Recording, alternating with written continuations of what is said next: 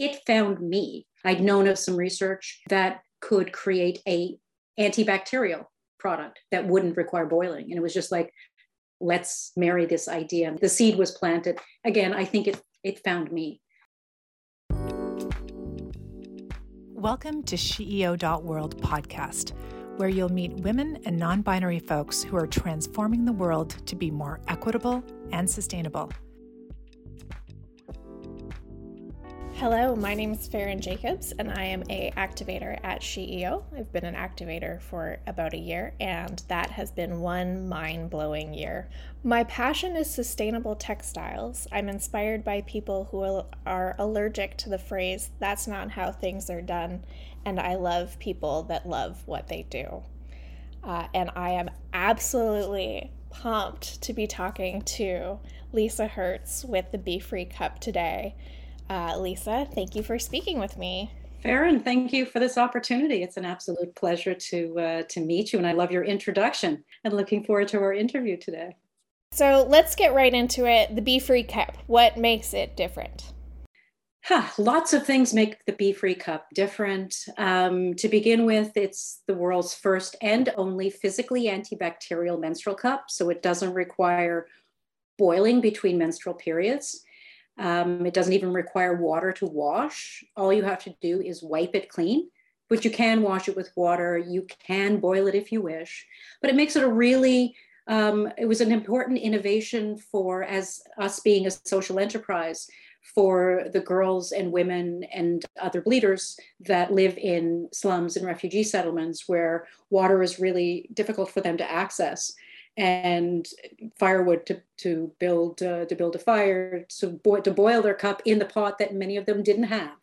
So that, along with the redesign of the Be Free Cup, very much user-centered in design. Being one of the last to the table, it's really interesting when you get to hear feedback from the many, the thousands of users of menstrual cups around the world and what challenges they were having. So using evidence-based research, working with mechanical engineers, working with physicists, like how can we make something really innovative for women, for their periods, because it was about time. And really listening to women, what did they want? They wanted to forget they were on their period. So that was kind of our goal: more comfort, more ease, more affordability. The environment is so important for us as a company, and for so many of our users, that's one of the incentives for using the Be Free Cup. So it's hard to summarize, but there were so many needs, right? There's so much need in this space. So the Be Free Cup comes from starting to fulfill those needs of women and girls and other menstruators, all menstruators around the world. That's something I want to hop on, is the fact that you use the term menstruators and not just feminized language. Why has that become important to you? Because it's important to me, and it's something that is really nice to see, finally. So how did that come to you? Inclusivity. It's really important that everybody that bleeds every month, how they define themselves and identify themselves, it's their personal choice. Again, going back to inclusivity in regard to, what does a menstruator look like? And it's just like, no, putting your finger on that, because, we all come in our own unique, self-defined, as it should be self-defined, who we are.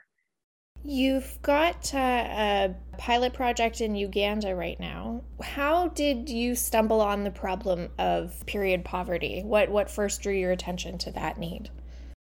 That's a really great question. I was thinking about this last night. It actually came to me, and that's my answer.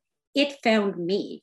I've always been a feminist in the sense of, gender equality, that there's so much that we have not realized as women or as humans or as people, because for the most part, 50% of the population has been restricted in expressing their full potential. And I really kind of reduced that down to, because we have a menstrual period, and that our biology shouldn't determine our destiny in any way, shape, or form. We should be identifying with who we want to be. Looking at at period poverty, I mean, it is global. It's not just in Uganda or Kenya, or it's just that I happened to one day reading through, I've been working as a product developer, working specifically with silicone, and saw other products in silicone, one being a menstrual cup, and seeing that there was movement towards bringing these really affordable, environmentally low impact products to girls and women in slums. We still use the term sort of girls and women when we're in Uganda or Kenya, because legal reasons, we have to be very careful with our language in certain contexts. But generally, like in high income markets, or where we feel, we talk about, menstruators or those that bleed. But it found me, and I thought, we can do this better.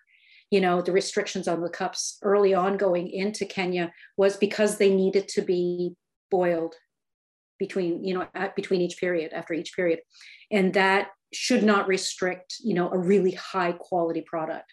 I'd known of some research that was coming out of Harvard University, as well as ESPCI Paris Tech, that could create a antibacterial product that wouldn't require boiling. And it was just like, let's marry this idea, and the seed was planted. Again, I think it found me. It was like an aha moment. And here we are. You're one of the few companies that has such a wide array of sizing. Can we just talk about the sort of development of the product itself and how you got to its final design, its shape, its grip, all of these things? What sort of went into that? Yeah, as I was saying, being the last to the table, so you get to learn where the challenges were in regard to, from the design, from the material, from the usage. Many were complaining that the cup was leaking, that they had difficulty inserting the cup. I come from a science background and studied anatomy in university, and so knew the vagina and the anatomical aspects of the vagina, that, I'll be bold here, there isn't two penises in the world that look exactly the same. Same with the vagina. They are each and every one unique. And I always want to make the point, and they don't change size with our age, or if we've had a child, or if these is really important points that, the muscles may get a bit looser with age, but if we're doing yoga, if we're staying really in shape, if we're doing our Kegel exercises, and our pelvic floor exercises, these things, the vagina doesn't have to change shape. So in regard to design, we went again using evidence-based research, working with physicists in France. I always say that it was engineered in France because we were at ESPCI Paris, the research institute there, and worked with mechanical engineers talking about the challenges people were having cleaning the cup, the challenges people were having with these tiny holes around the rim. And I always question, why are those holes necessary? Again, coming from a science and a technical background, it was just like, are they really necessary? And the answer is no. The first menstrual cup had holes in it. So then those that followed up, most, not all, but most put the holes in there. And it was just like, that's not really necessary. You can just break the seal by pinching the base, which you have to do with every cup anyway. In regard to leaking, we worked with, again, physicists to say, how can we prevent leaking? It's far too common an issue when it comes to menstrual cups for it to be just a user fallibility, like the user is not using it properly. There's got to be a design way. I always think that form following function. The function is not to leak. So we added this with this piston, which we call a petal at the top, which better adheres to the walls of the vagina, which isn't, as I use the analogy, isn't a toilet bowl roll. It isn't just a perfect canal. It's very closed, and you have to maneuver this so it has to adhere to the walls of the vagina. And to do that better, you want something that's very thin on the edge. In regard to the stem, again, most menstrual cups just have this kind of flimsy little stem, so it's not very functional, except to grab it, grip it, to get to the base of the cup, to remove the cup. For us, it actually helps to insert the cup. It helps to open the cup. It also helps to grasp the cup to get to the base. So everything about it is like a little bit more bold, go a bit more bold in regard to your functionality. We increase the mechanical properties of the cup so that it really pops open when you insert it. So it's not just like, oh, I have to spin it or I have to push it up and pull it down and push it around. Just increase the mechanical properties. Again, when you're relying on engineers, to develop your cup, you're kind of hitting on the right, it's the mechanics. If anyone hasn't seen what this cup looks like, it is a beautifully engineered cup. And you have a design background too, if I read correctly. Yes, I do. So I went to the Ontario College of Art and Design. So, many years of fabrication, mold making. So I understand the mold making and the manufacturing processes, worked with a lot of silicones when I was in school. I was art and design, fine art and design. So all of those creative passions come through. And it was just like, I always think of this as an art, call it an art installation or a piece of art. Why not?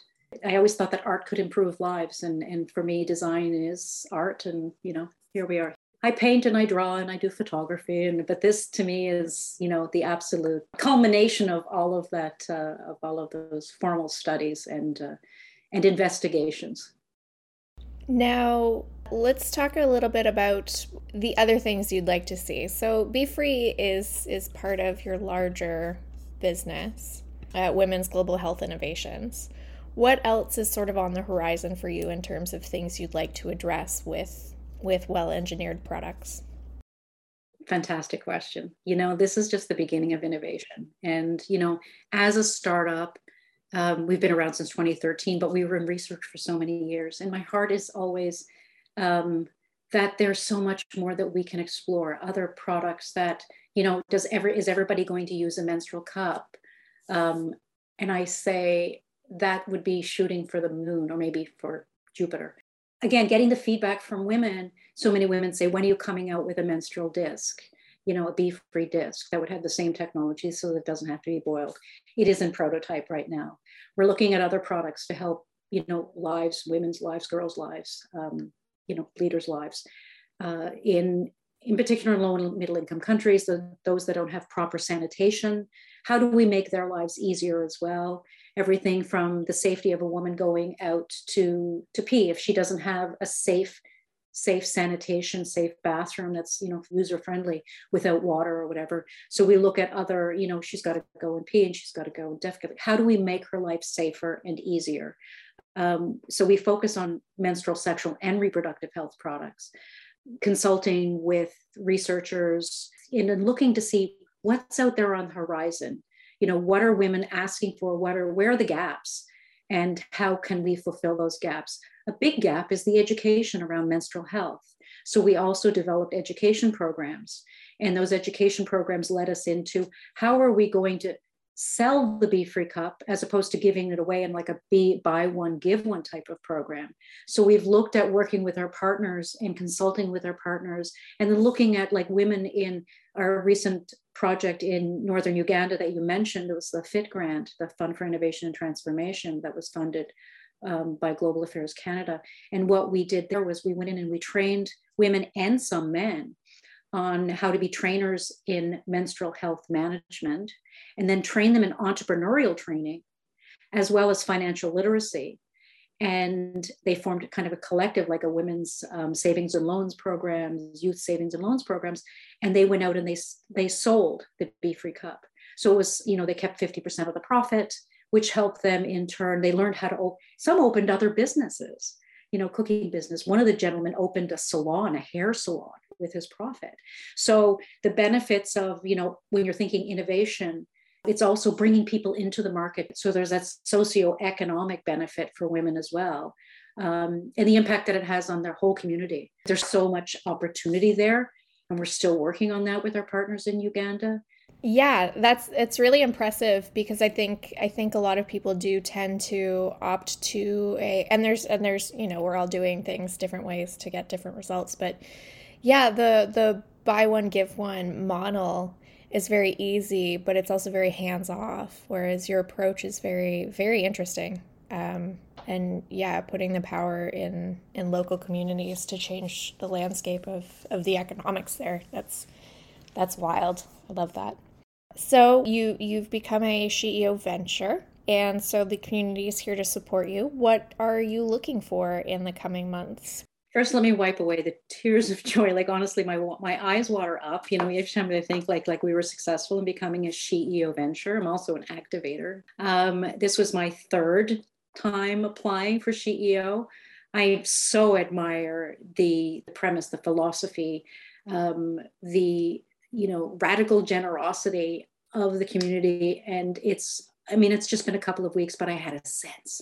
It's really difficult actually to put into words, the gratitude, the level of gratitude to be kind of, there are certain aspects of it as like, I hadn't considered that before. Or, yeah, it's really important that I take care of me too. That's an interesting concept as an entrepreneur. So all of these really important points that we kind of overlook as entrepreneurs that are thinking we have to work 24/7, and then just reading Vicky's book and poring over it actually, and it was just like so many aha moments. But it's the giving as well as the receiving that I love. Like there's this reciprocation on every call that I've had, and speaking with, I've heard from other activators, we're already looking at partnering because there's these synergies that are there between our particular ventures that are clearly evident. And it was just this opportunity because of SheEO that we had this opportunity to actually connect, to meet, to talk. It's so wonderful to see collaboration and that openness. And also the change in the name of SheEO, even though, it's kind of etched in my mind, but I understand the reason why, that the name is being changed, and how do we do that in an inclusive way. I was never somebody who joined organizations or groups because I always thought everybody's going to be wearing the same hat or the same t-shirt or the same, but you come as you are, or you show up and you can speak, or you don't have to speak, or you can share something, or you can just listen. The consideration of all of it in its entirety is actually an extraordinary innovation in itself. And hats off to SheEO and Vicky Saunders and the entire SheEO team. So what can we do, the community, this beautiful community, what can we do, and what can people listening do for the Be Free movement? I love that you call it the Be Free movement, because really that is exactly what it is. Like it's so important to communicate, to talk about women's health, women's issues, the inclusivity of, non-binary people, so that we're able to like have this full and open conversation to promote gender equality. As well as, the really important aspect of, where menstruation plays a role in keeping women back, economically, psychosocially, even from a mental health perspective. Like it's so vital that we have these open discussions. And what is my ask? My ask is to have these open discussions, to reach out to me, to really promote reusable menstrual products, be they, reusable menstrual pads, panties, the alternatives, the menstrual cups, which, really have such an impact on lowering products that are going to landfill, to really preach that, that these products that were from the large multinationals, they're not healthy, but they have so much power. They really do impact the way that, perpetuating ill health and economic dependency on these single-use disposable products, and also, always help in regard to helping us, advising us on how to grow our business, which it's still in its infancy. Those two things, just, advice, in regard to the business growth, but also in regard to having the open conversations like it's happening. So let's just, I asked for us just to keep going and keep promoting and keep talking. I want to say thank you to all the activators around the world, because, it's taking that responsibility to say, I want to help other women in non-binary in business, and the entrepreneurial journey is extremely taxing, and you need so much support. We cannot get there alone. And really people coming forward, really leaning into, I always say, reaching beyond their comfort zone. I was shy to become an activator. Like, what am I going to do? It's like, you bring what you bring, this little bit or that little bit, or this much this year and this much this year, whatever. There's so much to learn. And thank goodness that people are out there willing to give their time. So thank you, Farron, for being an activator. My pleasure. Thank you, Lisa, for speaking with me today. Thank you for this opportunity. If anyone is looking to connect with Be Free and all that Lisa is doing for gender equality with menstruation, check the show notes and you can be in touch with her. Thanks. Thank you for listening to the SheEO.world podcast. Like, comment, subscribe, and share this podcast with your friends. We invite you to join a global community of radically generous women and non-binary folks at SheEO.world.